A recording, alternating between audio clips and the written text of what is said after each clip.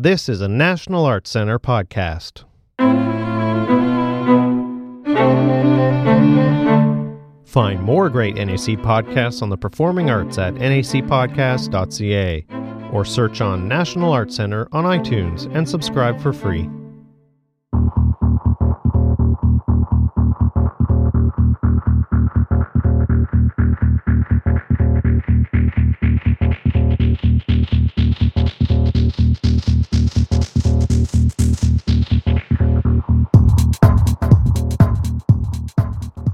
Welcome back to NAC Dance with Kathy Levy.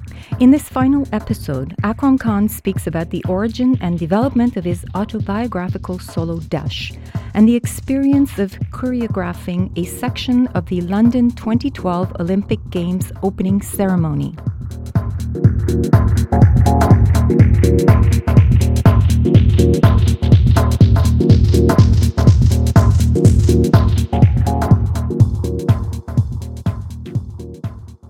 I read that this idea to do a solo piece of your own has been brewing for... Before Zero Degrees. Before Zero Degrees. It was meant to be the solo instead of 0 Degrees. And then when I met Larry, I quickly grabbed his hand and said, no, it's going to be a duet. I enjoy this too much. And I think it was a fear. It was a fear of confronting myself. I think that's the... Especially in contemporary, I didn't know if I could do a solo. So it's different, of course, because you were also touring Gnossis for a long time until your injury. So you were still, and you had done other, I remember seeing early solo work that you did in the museum in Montreal, and it wasn't that you hadn't been on stage as a solo artist. No, but I'm always with musicians. I always have people on stage with me. And even my contemporary solos that I did in Montreal, it was 10 minutes. Mm-hmm. You know, it's not an hour and 25. Mm-hmm. So I was pretty terrified, not by the length of it, but by the fact that I have no one else to blame except me. But did you? I mean, so you didn't need to do it. You're afraid of it. You've got millions of other things, offers, for the next 15 years. What was it to overcome the fear, or was it because the story needed to be told? Or? No, I wanted to do a solo for years. The thing I fear most is the thing I know that I should be doing. Because I fear it, because it's that thing, as I grew up, I grew up in a community which constantly reminded me that I couldn't do it, especially academically. And we were very academic orientated. And you start hearing that from your aunties and uncles and your parents, father, and long enough, continuously, you start to believe it. So the thing I feared is that I know that I have to overcome it. So it was really about overcoming that fear, because I had to prove to myself that I could do it. And I think the Desh was really confronting my fear and my father. And your father. Yeah. I also read that it started as a story about your mother and ended up being Well, about your 3/4 of the process, it was about my mother. And then the wonderful dramaturg Ruth Little and Karthik Nair, the writer of Desh, said, there's something wrong, there's something that doesn't fit. And I said, what? We're 3/4 of the way there. And he says, well, it's everything you're avoiding and everything you are hiding is what the piece is about. And I said, what could that possibly be? And then the next day, they didn't have an answer. And the next day they came back and said, maybe it's about your father. Maybe the piece is actually about your father, but you don't want to tell that story. So we had 3 weeks left, and we changed the entire script. Oh my God. The entire show. And it just superimposed it to my father. And then we went, yes, it now makes sense. So Desh was a real transformation from me being in denial still while I was creating. Because, I put my mother on a pedestal. My father is nowhere to be seen on a pedestal in my eyes. Because he is me. I see me in him. I see him in me. And it's the thing that you don't want, really. Somebody recently said to me, a choreographer in Toronto, said to me, there was a critic with this choreographer, and this critic said, so where was your mother? And the choreographer turned around to him and said, she was in the wings. And I thought about it, and I never realized it. And he asked me, can I ask you a question? This choreographer asked me. And I said, yeah. He goes, was your mother in the wings of Desh because, in most Islamic culture, maybe they're not allowed to come out in front of... And I thought, what an interesting observation. I'm going to use that and say, yes, it was, even though I didn't plan. Because every time in Dish, I'm speaking to my mother, I speak to her in the wings. So there's this invisible character in the wings. That's interesting. So she never But came your into father's the piece, right there, but my yeah. father's right there. Yeah. Yeah, Dish was a very confrontational piece for my mother, I think. That's the funny thing about it. It's about my father, but my mother found it the hardest to swallow because it was so personal. And I think, I'm happy I did it because I also physically, I was talking to James Tighe for a while, not so long ago. He made Raoul. That was also on the top 10 list. Fantastic work. Yeah. Stunning. Yeah, gorgeous work. And we were talking, and we were talking about how bodies speak back, at a certain age. And so I thought, if I don't do it now, if I keep running away from it, I'll never end up doing this 1 hour, 20 minutes. But the funny thing is, this has now planted another seed, because I'm going to make my last solo classical. But it's going to be more in the direction of kind of Israel Galvan direction, which is not classical. But that's why I'm using this opportunity to work with Israel to kind of reinvestigate Kathak. So just one more word about Desh before we leave that, because I'd like to ask you about Israel as well. Do you feel, you've been performing the piece now for, is it 2 years that you've been with at 6 months gap because of the injury. Right. Yeah. Do you feel that it's changed a lot? No, it has, yeah. Yeah. In what way? There's more in it. I keep adding stuff in it. Up to the point where we decided, okay, this now by adding, we're taking away. So the work that I would have seen 8-10 months ago might be different than what we see. You saw it in London? I saw it in Montpellier. Oh, no. That would be a similar piece. No, it would be pretty much close. There's certain things that I've added, but it's only physically that I've added. Not in terms of set. there's people go crazy. Producers like you've been very generous, but people are going, this kind of opera set that you're bringing. How many dancers are there? 50? No, 1. And they're like, what? All this for one person? Well, tell us about that, working with collaborators. You're working with some heavyweights here. Yeah. At what point does their vision balance out with yours? Ultimately, are you the guy who says yes or no because it's your work and you're the one who's got to go out there and perform it? Artistically, yes. I say yes and no. Practically, Farouk. Back to the producer. Yeah, when it comes down to the money. But I said to Farouk, this was the condition I made with Farouk. I said, this is my first full length solo, and probably the only one, which I'm now changing because I'm going to make another one. But at that time, it was the only one I was going to make. I said to him, there should be unlimited budget, which means, of course, not unlimited, but let's not think about the money for a change. Let's raise whatever the hell we need to raise to dream. To make this piece. So when Tim came on board, This is Tim Yip. Tim Yip, yeah, the visual scenographer who did Crouching Tiger, Hidden Dragon, and you tell him something, he goes, him being him, now that I know him pretty well, goes the exact opposite way.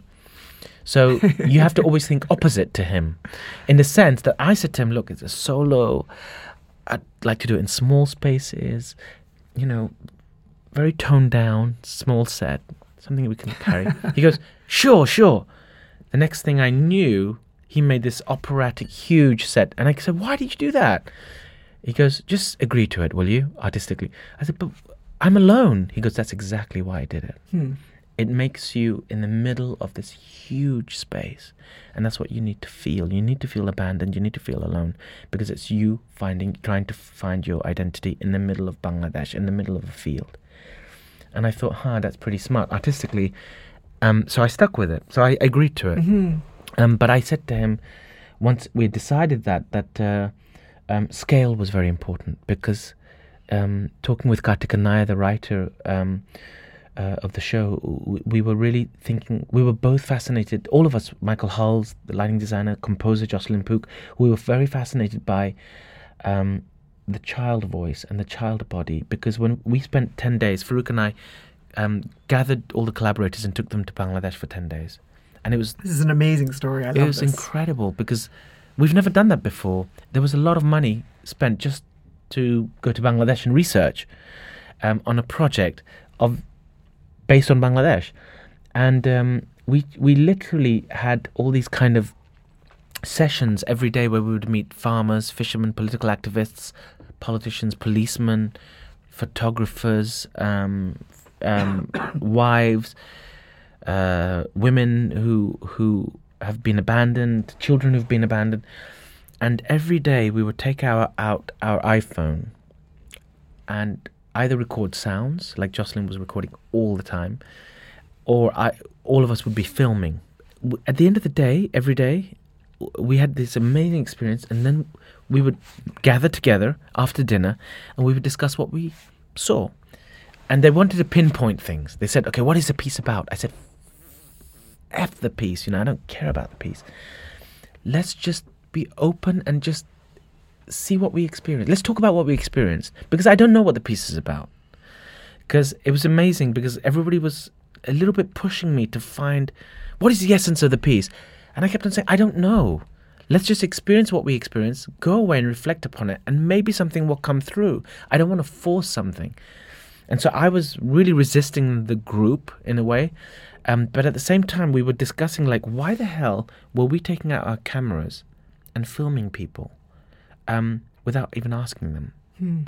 It felt like they were in a cage in a zoo that you do, and you take a photograph of an animal because it's like, oh, so cute. Yeah. But the next day, we would all concur that this is not a good idea, and the next day we'd do it again. We couldn't help it. We were attached to our technology. We wanted to capture. But I think it's because we were there for research. Mm-hmm. Well, and also it's like when you're touring and you take photos of city streets and markets, because it's so other than perhaps what you experience. You want these memories. Yes. So it's a combination of research and the things that are touching you and hitting you. But people. Yeah. How can you... Did I ask their permission? We didn't. No. And Tim was very, he's amazing. He just literally sticks his camera in front of this stranger without even asking them. And so even we would be like, Tim, maybe you should... But he has such a kind of Cheshire Cat smile.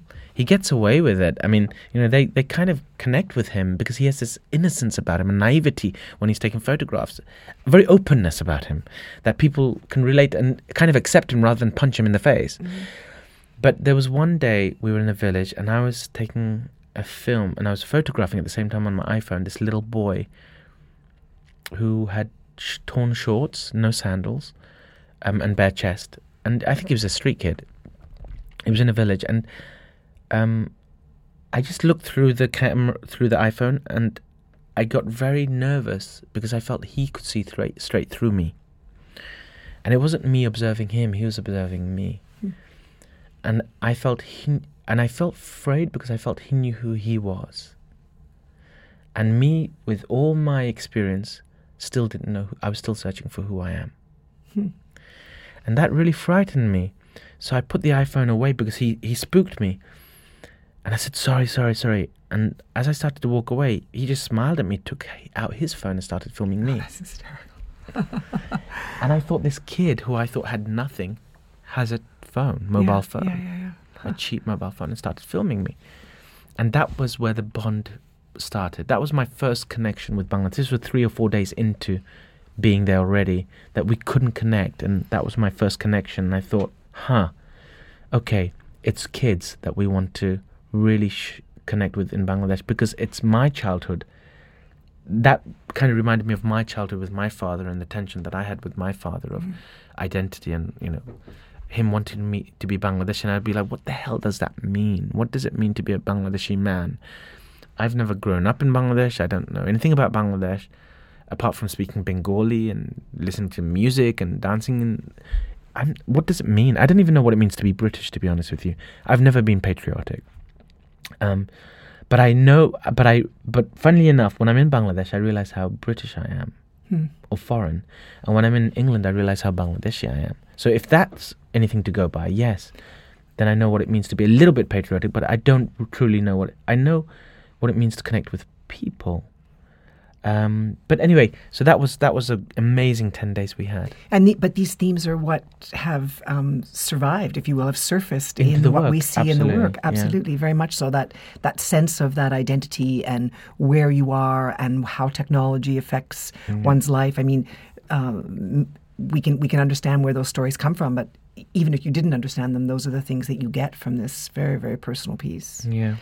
I have so many more. We could talk for hours and hours, and I would be absolutely remiss if I didn't just touch on two quick more things. Yeah. You're working on this new piece with Israel Galvan. Yeah. We're going to have Israel Galvan here for the first time in March, with his solo work, El Edad de Oro, which I'm so thrilled about. Yeah, it's an amazing and piece. you and he together, I just cannot wait. We've already got that slated in on our schedule for the spring of 16. So I'm very curious. You'll have to give me an update on how that all goes. Have you done much work with him yet? We spent a week in Seville in the summer and a week just a few weeks back. Both of you such magnanimous characters. I don't know about that. I mean, Gorgeous to be honest with you, performance. I've never been terrified of another performer. He's the first one. He's a force of nature, I have to say. And I always connect a performer or the person I'm working with to an animal or to two animals. So the animal that we decided to call him was the bull, because he's like a torero, he's like a bull. And he very sweetly, which I hate, called me was the holy cow. Because I'm more kind of like spiritual and laid back, and he's like a guy with a knife who's about to rip out your guts. It's that flamenco tradition. Very And macho, so very macho, and dynamic. Yes. And showmanship, and it's funny because it reminds me very much of my when I was training around 18, 19, 20, 21, that period of my age, that age period, where I was extremely dynamic, and that slowly fell through into more lyrical, theatrical stuff as even through the years of the company, I became less of a performer, more interested in as a performer than more as a choreographer. And what's interesting is he kind of kicked me back in to shape, and it kind of made me go, look, it's either you do it on your own, because all I want to do is just sit and watch you, or I have to kick myself and get training and start focusing on me as a performer, because you could see that he kind of made me jealous, really. I mean, it's envious because it's so beautiful to see he invests everything into him and his body, and that's his world. That's it. Larbi and I work with other companies, other situations like the Olympic ceremony. It's a very different take, and I think it's really nice to work with him at this period, because it's inspired me to go back into me, not as a director of Desh and a performer, but actually as a performer. Is that what made you decide you want to do yet another solo work? Yes. And will the solo work be more contemporary or traditional or neither? Or? To be honest with you, what Israel does is very different to me, because what he does is he does not leave the flamenco world. He's deconstructing the flamenco from within. I'm deconstructing Kathak from the outside. Because actually what I do is contemporary work, and I pull in my classical Kathak influence. You once told me that you couldn't perform Kathak and contemporary in the same week because you needed to go back in the studio and train so much for Kathak. Yeah. So it sounds maybe like that this experience now is leaving that notion behind to some degree. Yes, exactly. Because he's done it. He's done it, and to be honest with you, he's both contemporary and flamenco at the same time. The thing is, every movement he makes, I'm like, well, that's flamenco, but I've not seen that before. So he's creating it as he goes along. I mean, his body is a creator of movement vocabulary that is uniquely contemporary and uniquely flamenco. It's inseparable. That's what it is. And for me, I've always separated the two. Well, one of the things I like most about you saying that there's another solo work in there is that every time you say to me, okay, I think I might stop dancing or I'm getting too old, I get very upset. So, inside. So I'm glad to know that that's not the case. Now, Akram, you've won great accolades, wonderful acknowledgements, wonderful awards. We are just so thrilled to, be on your touring roster. I wanted to ask, the Olympics. I mean, this was such a big deal. You'll be happy to know that all of us in Canada got to see it. Because I know there was an issue in the States where CBC kept it on. We saw the whole thing. NBC was in the States. We saw it through CBC or CTV. Okay. I can't remember one of the major networks. Did I mean, that must have been an incredible experience, and it was an incredible piece. Did it fundamentally change something for you? Yeah, In what way? absolutely. In terms of scale and what I want to do, in what types of projects I want to do. I want to do big projects as well, not just projects in theatres. I mean, like the next company project is in the round. So, it's the Olympics that gave me that, me and Farouk, that kind of drive. We're doing a piece on the Mahabharat at the Roundhouse, and that will tour. So I want to work on kind of large scale. Scale became a huge factor in the work. And it's funny because it just came just after Desh was created. And with Desh, it was all about scale. Mm-hmm. But then in the Olympics, you go, oh my God, okay. What we imagine scale to be, ratio, is nothing compared to the Olympics, because there were 50 of us. I'm telling you, there were 51 of us. And that's a big number. Very that's like a big. ballet company, Mm-hmm. a small ballet company. And on stage, except in the Olympic stage, we're like ants. So we had to reconfigure. I said to Danny, I went up to Danny Boyle and I said, Danny, it's not working. I've just seen the first restaurant. What the hell do we do? He goes, don't worry. Run it. See how it goes. Just reformat it. So we went back into the studio, having seen what it did in the dress run, and it didn't work at all. So we had to reformat it for that stage, which meant we had to change the choreography, not the movements, but the spatial awareness of it and stuff.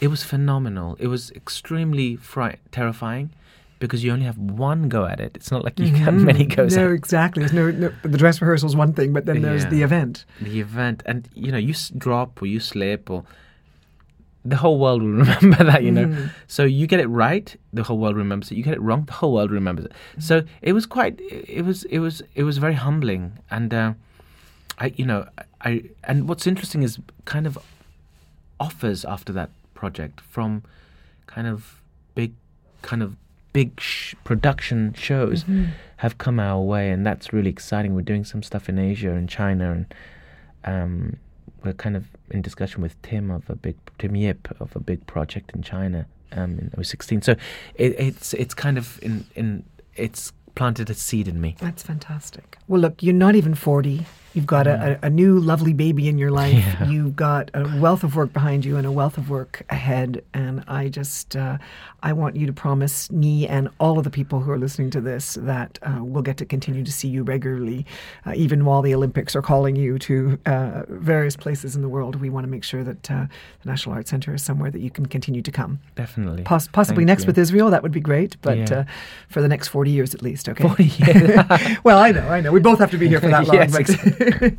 Thank you so Thank much you, for your Kathy. time. I so appreciate it. Thank you. Thanks a lot.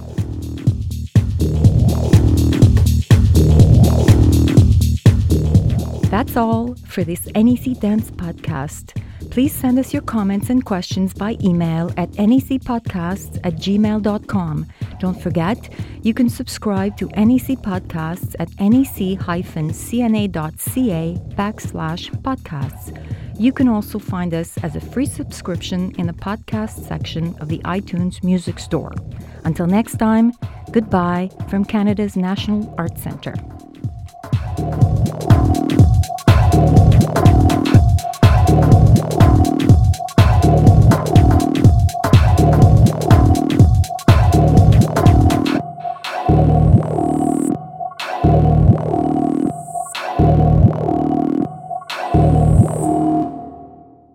This has been a National Arts Centre podcast produced in Ottawa by NAC New Media.